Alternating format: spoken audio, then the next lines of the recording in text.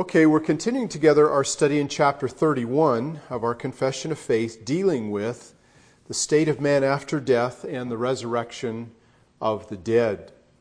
And this is a great chapter because it tells us about our future, our hope, our outcomes. It also is a very sobering chapter in that it tells us of the outcomes of those who do not believe in Christ as their Savior. And their outcome is very dreadful. It's as dreadful as ours is wonderful.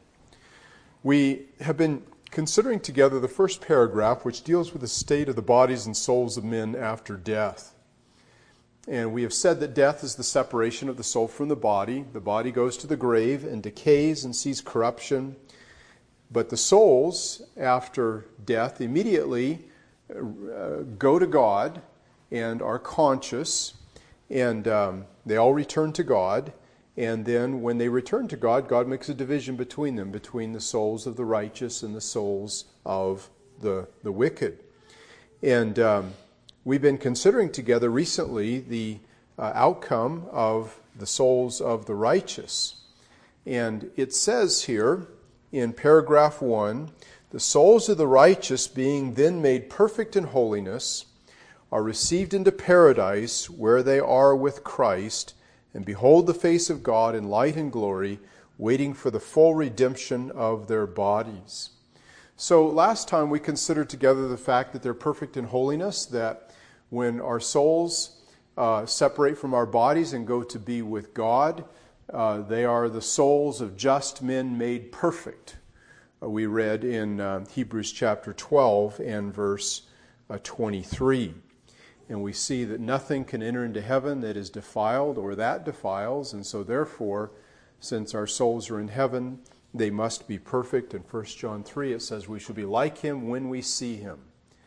And so when our souls go to be with Christ and see him, they are perfected. Right now, our souls are not perfect.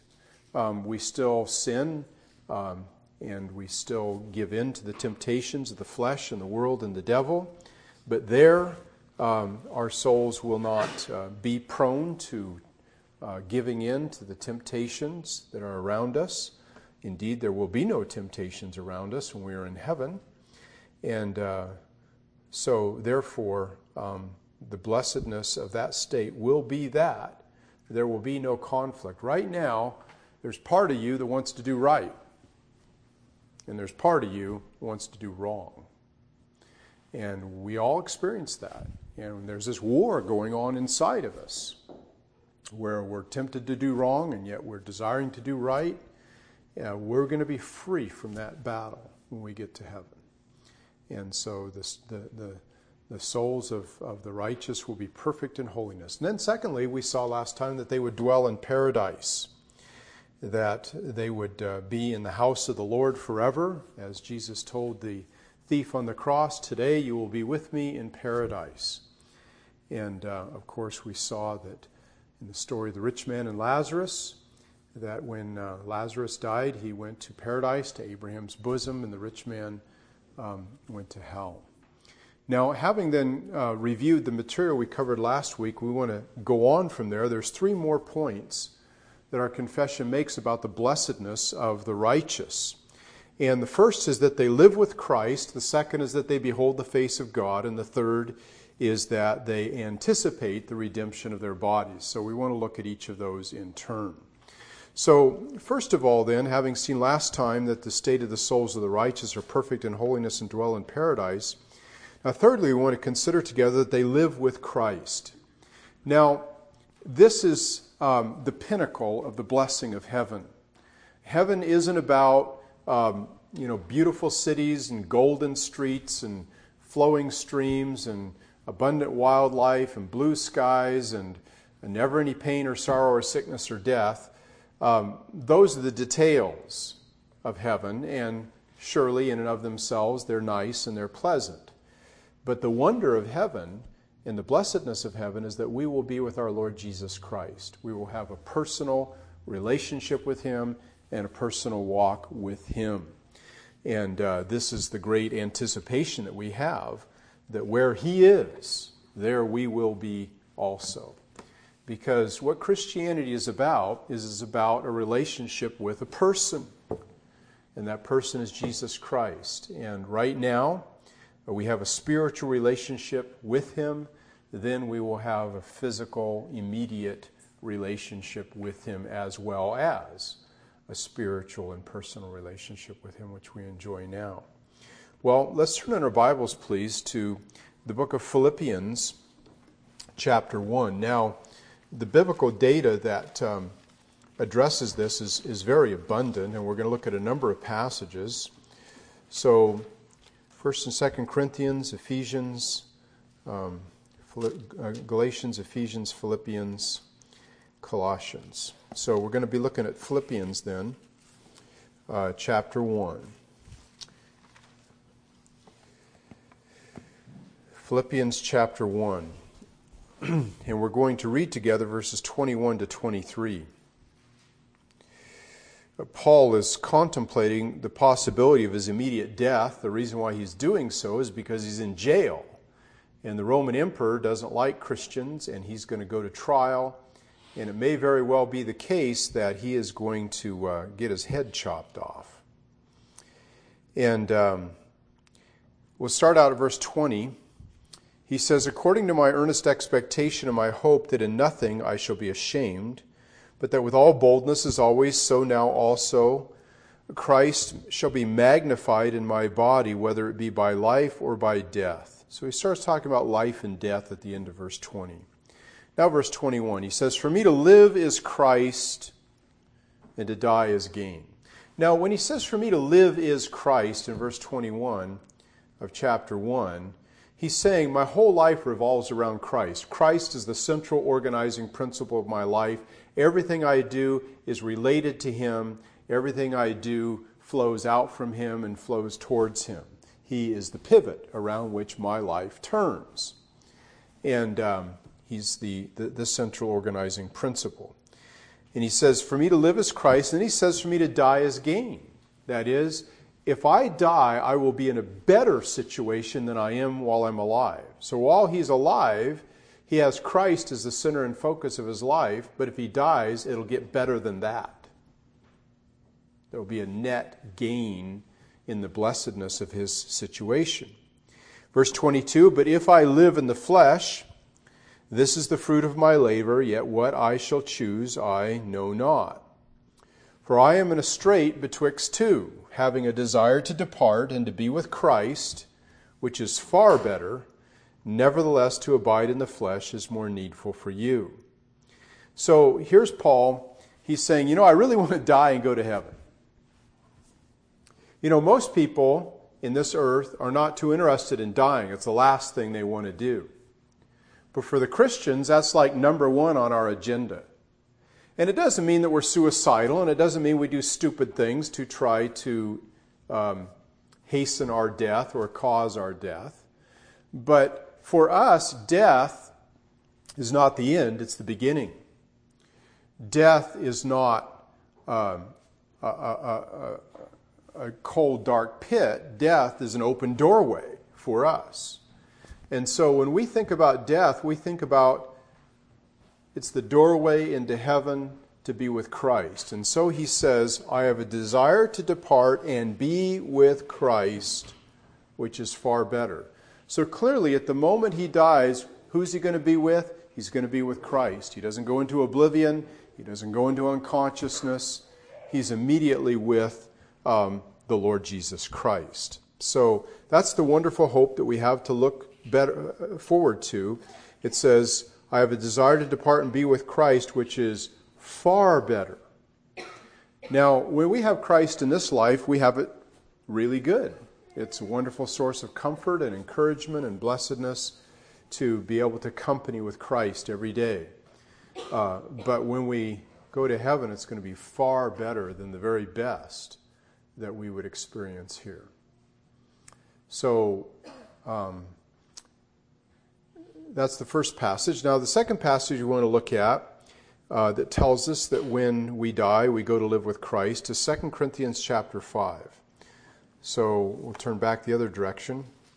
2 Corinthians chapter 5.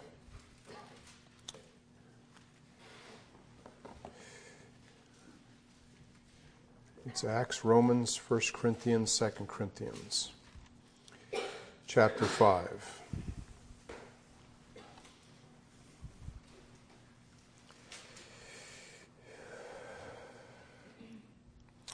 We'll look at verses 6 through 8. We're going to start out reading at verse 1, but that's not where our focus is going to be. Well, we'll start out at verse 6. We don't need to read all that stuff in the interest of time. Okay, 2 Corinthians 5, verse 6. It says, "Therefore we are always confident, knowing that while we are at home in the body, we are absent from the Lord. For we walk by faith, not by sight. We are confident, I say, and willing rather to be absent from the body and to be present with the Lord." Now, right now, all of you are at home in the body. I don't see any dead people out there. You're all alive, okay? So you're now, that is, your soul, is at home in your body. Your body is your house in which your soul dwells. But there's coming a day in which it says that we are going to be absent from the body. And you see that when you go to a funeral, don't you? The body's there, but the person isn't. They are absent. They're somewhere else. They're gone. And where are they? Well, it says if they're gone from the body, there's only one place they can possibly be, and that's present with the Lord, if they're Christians. So absent from the body, present with the Lord, present in the body, absent from the Lord, in terms of personal and immediate relationship. Okay? The next passage we want to look at that tells us that we will live with Christ, be present with the Lord, is in Luke 22:43. Now, we've already looked at this a bunch. I bet you can quote it. Luke 22:43. Who's speaking there? The thief on the cross. Okay? When he said to Jesus, "Lord, remember me when thou comest into thy kingdom." And Jesus said to him, "Verily I say unto you, today you will be with who? With me in paradise." Okay? That's Luke 23:43. Today you will be with me in paradise. So he didn't just say, today you'll be in paradise. That would have been, a lot better situation than he was in right there on the cross. But the essence of heaven is today you will be with me in paradise. That was the wonder. Okay? The next passage is Hebrews 12, the book of Hebrews in the middle of the New Testament.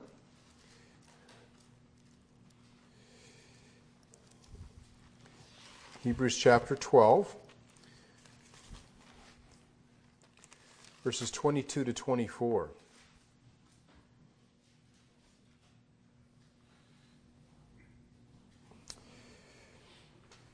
Now, he's speaking about what's going to happen to us after we die. And he says, verse 22 of Hebrews 12, "But you are come unto Mount Sion, unto the city of the living God, the heavenly Jerusalem, and to an innumerable company of angels, and to the general assembly and church of the firstborn which are written in heaven, and to God, the judge of all, and to the spirits of just men made perfect, and to Jesus, the mediator of the new covenant, and to the blood of sprinkling, which speaketh better things than that of Abel." So those are all the things we come to when we die and go to heaven. We're in the city of God, the New Jerusalem. We're in the company of the angels.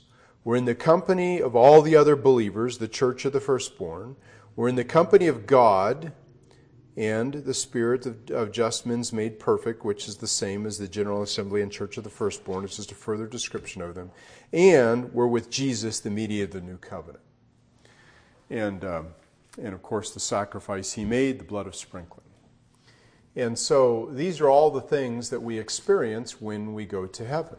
We have a wonderful city, and we have wonderful companionship. We have angels, we have other Christians, we have God the Father, and we have God the Son. Okay? The next passage we want to look at is John 17. Matthew, Mark, Luke, John, chapter 17. And this passage is a passage in which Jesus is praying for his disciples. And in John chapter 17, and in verse 24, Jesus is praying to his Father.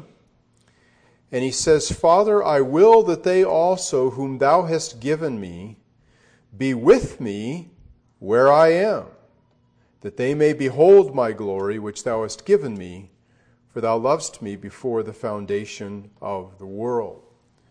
Now, when Jesus prays, God gives him what he asks for. And what he asks for is, Father, I will that those whom you have given me, those who are God's elect, those who are the saved of God, that they would be with me where I am. Now, if you turn back to chapter 14 of the same book, you'll see Jesus offering exactly this comfort to his disciples. In John chapter 14 and in verse 1.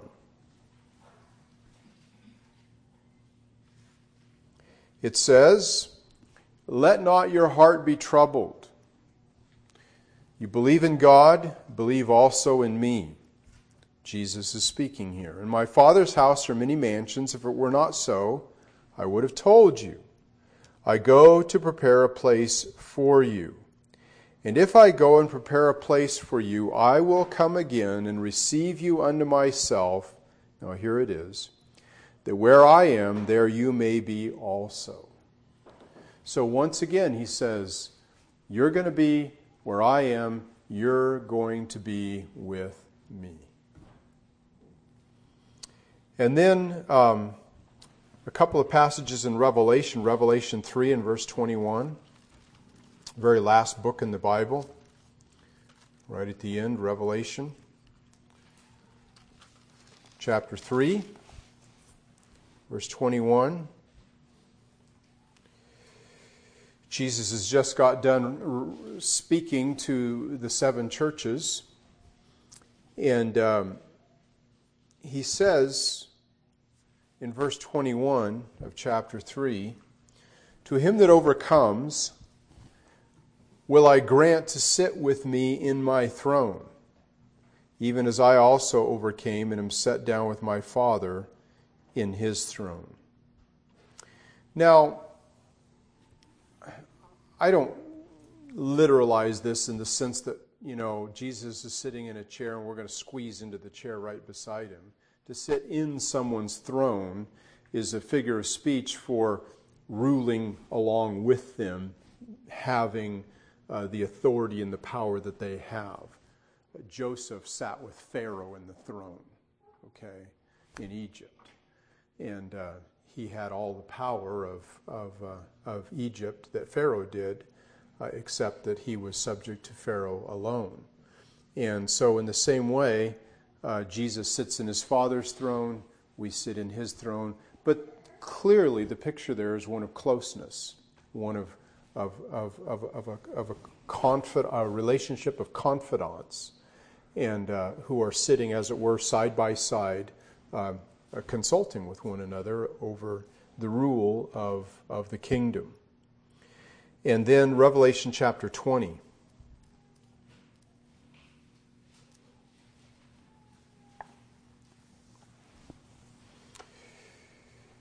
Now, in Revelation chapter 20, verses 4 through 6, it describes the condition of those in the intermediate state, that is, those who have died and are with Christ, as we've been reading about, prior to the resurrection. It says in verse 4 of Revelation 20, And I saw thrones, and they that sat upon them. Now remember, we read about thrones just a minute ago in chapter 3 and verse 21. He says, And I saw thrones, and they that sat upon them, and judgment was given unto them. And I saw the souls of them that were beheaded for the witness of Jesus, and for the word of God, and which had not worshipped the beast, neither his image, neither had received his mark upon their foreheads or in their hands.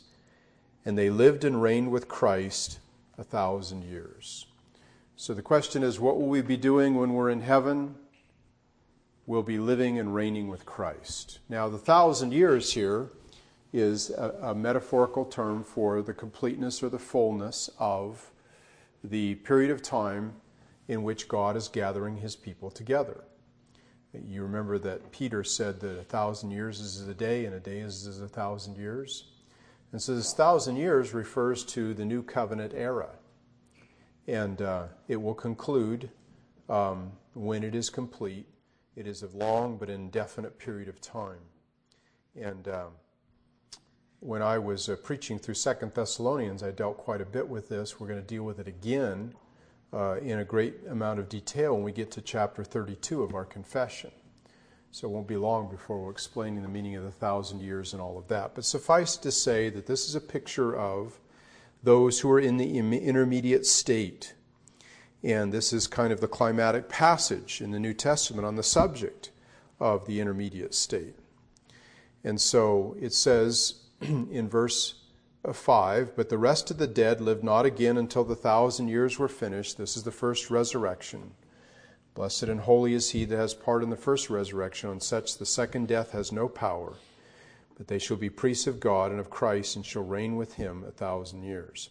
Without going into all the detail of everything that's there, clearly the believers are reigning with Christ in heaven on thrones. They're beheaded. They're not yet resurrected.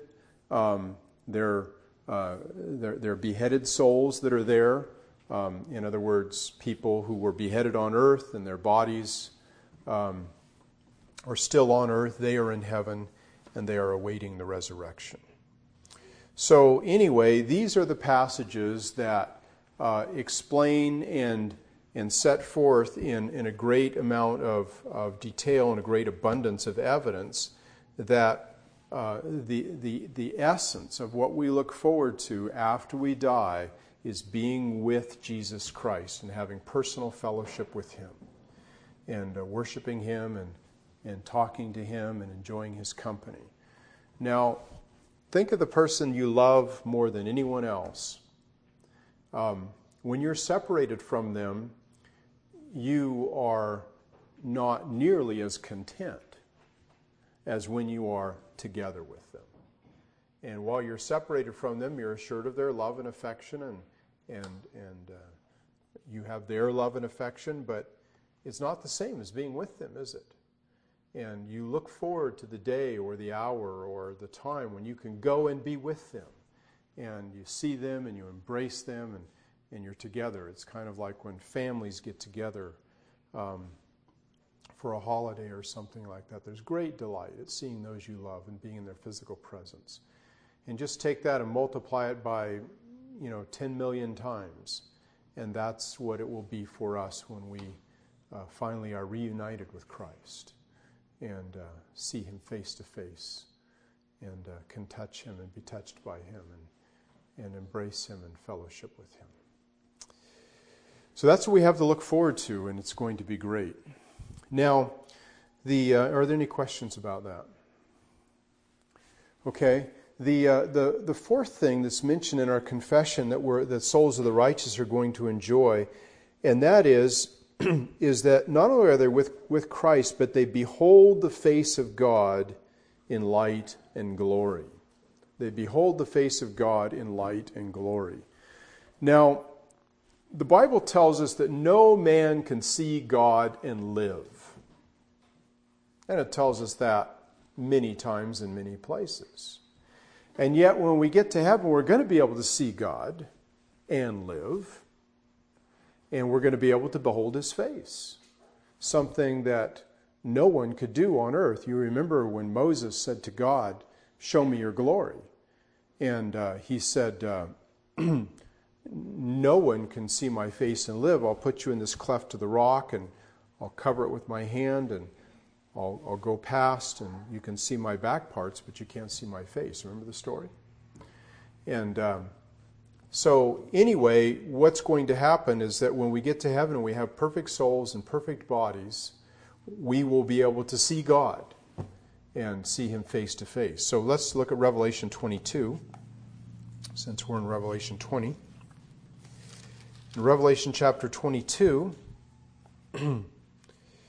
it says, beginning at verse 1, Revelation 22:1, last chapter in the Bible. John is speaking of the angel here who's giving him the guided tour of heaven. It says, "And he showed me a pure river of water of life, clear as crystal, proceeding out of the throne of God and of the Lamb. In the midst of the street of it, and on either side of the river, was there the tree of life, which bare 12 manner of fruits, and yielded her fruit every month. And the leaves of the tree were for the healing of the nations. And there shall be no more curse, but the throne of God and of the Lamb shall be in it, and his servants shall serve him, and they shall see his face. And his name shall be in their foreheads, and there shall be no night there. They shall need no candle, neither light of the sun, for the Lord God giveth them light, and they shall reign forever and ever." So we're going to be able to see the face of God and of the Lamb, and we will be able to behold God in all of his glory. The idea here is that the greatest purpose for which we are created and the deepest fulfillment we can have as human beings is to understand and see and grasp the character and the nature and the attributes of God. We were made for relationships. And the relationship we were made the most for is our relationship with God. And, when God created Adam in the garden, he says, it's not good for man to be alone.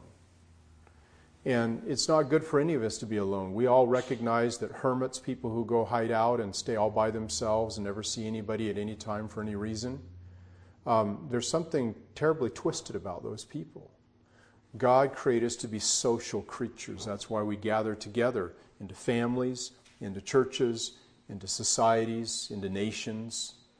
But the main relationship for which God made us is not those horizontal relationships. The main relationship for which God made us is a vertical relationship, a relationship with him. But the trouble is, he's holy and we're sinful, so we can't have a relationship with him, and we can't come into his presence. We would wither and die like a bug in the fireplace if we did, because we have no capacity as sinful people to be in the presence of a perfectly holy God. But when we become perfectly holy at our glorification, we will be able to be in his presence and not only be unscathed by it, but to be totally fulfilled by it and find our greatest satisfaction in our relationship with him. You know that if you don't have a close relationship with anybody, that's not very good. And when you find somebody you can have a real close relationship with, that's really nice. But the relationship that you're going to have with God in heaven is going to be so much closer than any kind of a relationship you could have with anybody here on earth, even at its very best, as to eclipse it into total oblivion. And so our delight and our wonder will be that we can see God, we can see his face, which means that we can have an intimate, personal relationship with God himself. And not only not be destroyed by that, but be completely saturated with satisfaction forever without ever being besotted with that. It's kind of like if you eat something like honey, the first taste is like really good, but after 2 or 3 spoonfuls, you've had enough. And if you eat more than that, you'll get sick, right? Well, with God, you never get sick of him.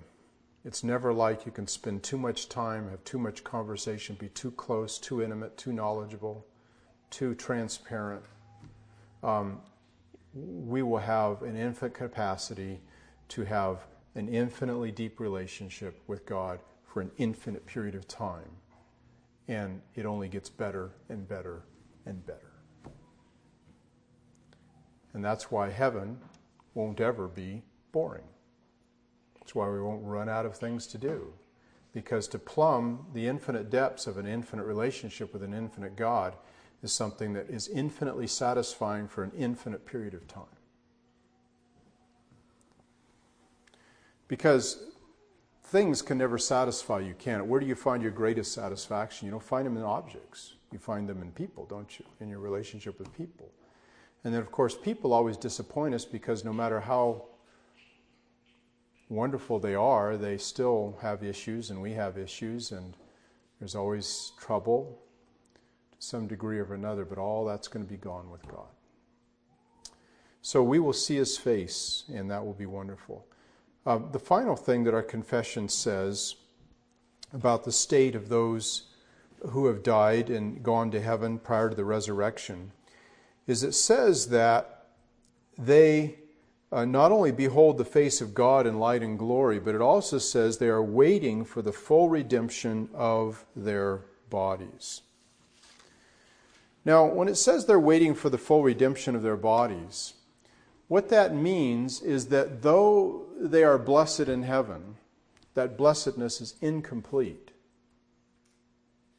until they get their resurrected bodies. So turn please to Revelation chapter 6, and we'll look at verses 9 through 11. Revelation chapter 6, verses 9 through 11.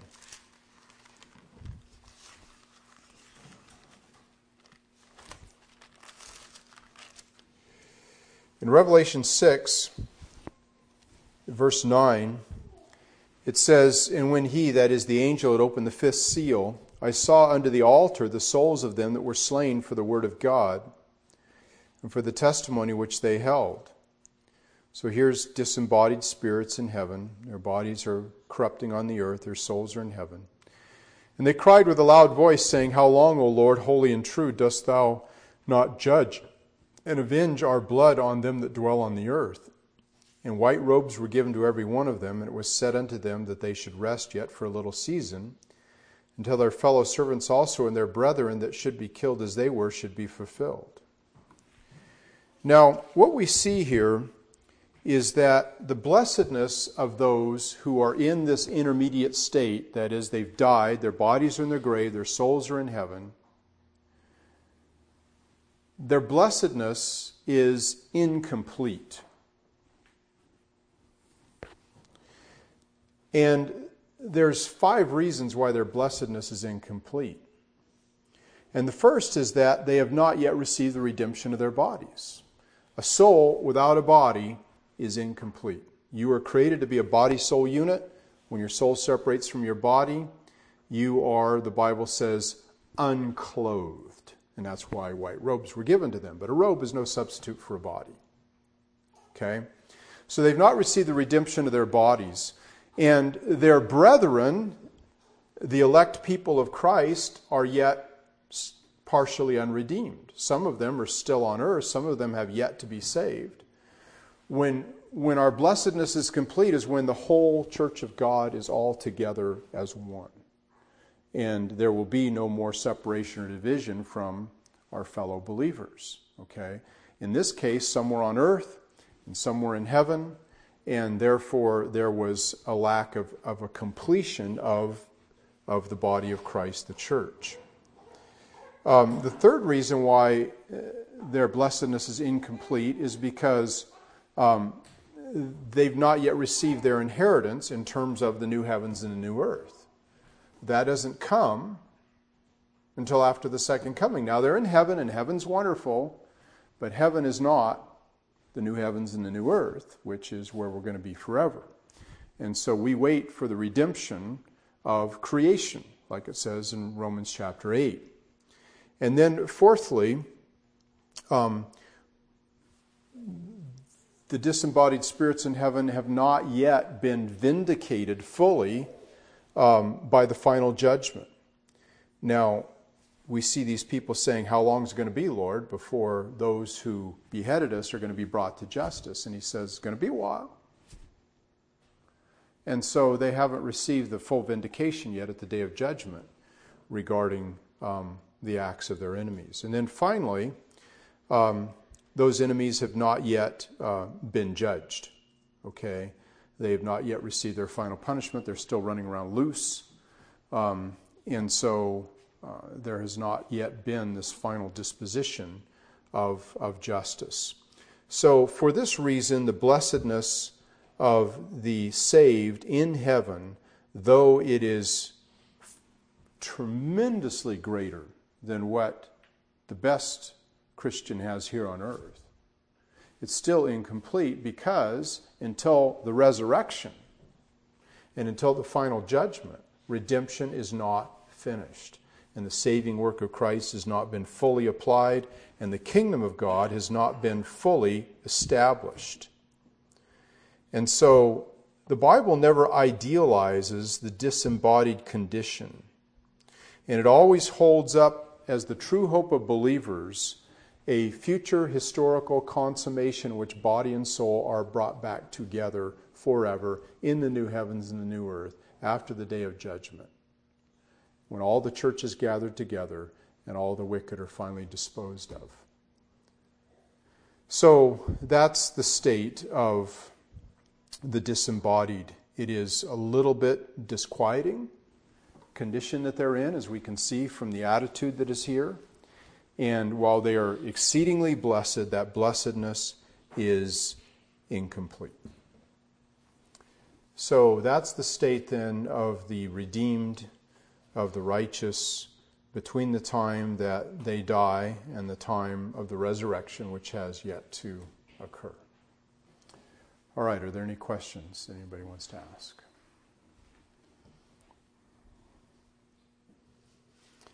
Well, we have a lot of wonderful things to look forward to. I feel totally inadequate in describing the wonder and the beauty and the delightfulness and the desire of heaven, but just sit down and read through Revelation 21 and 22. Anytime you start wondering how wonderful heaven is going to be and the eternal state is going to be, and I find that whenever I get a little discouraged when I just read through Revelation 21 and 22, I get encouraged real fast. So may not understand everything that's there, but it's clear that whatever is there, it is wonderful beyond words and beyond description. All right, well, let's pray together.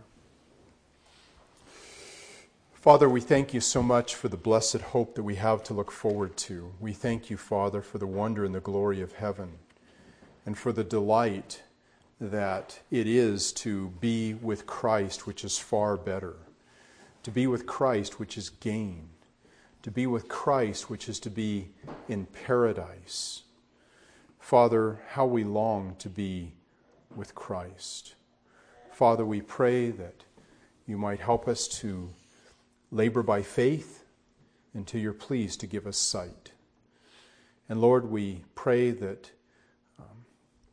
we might be able to share this wonderful message of this wonderful future and this wonderful place, and most importantly, this wonderful relationship with you and your Son that lies ahead of us, and that death is not the end but the beginning.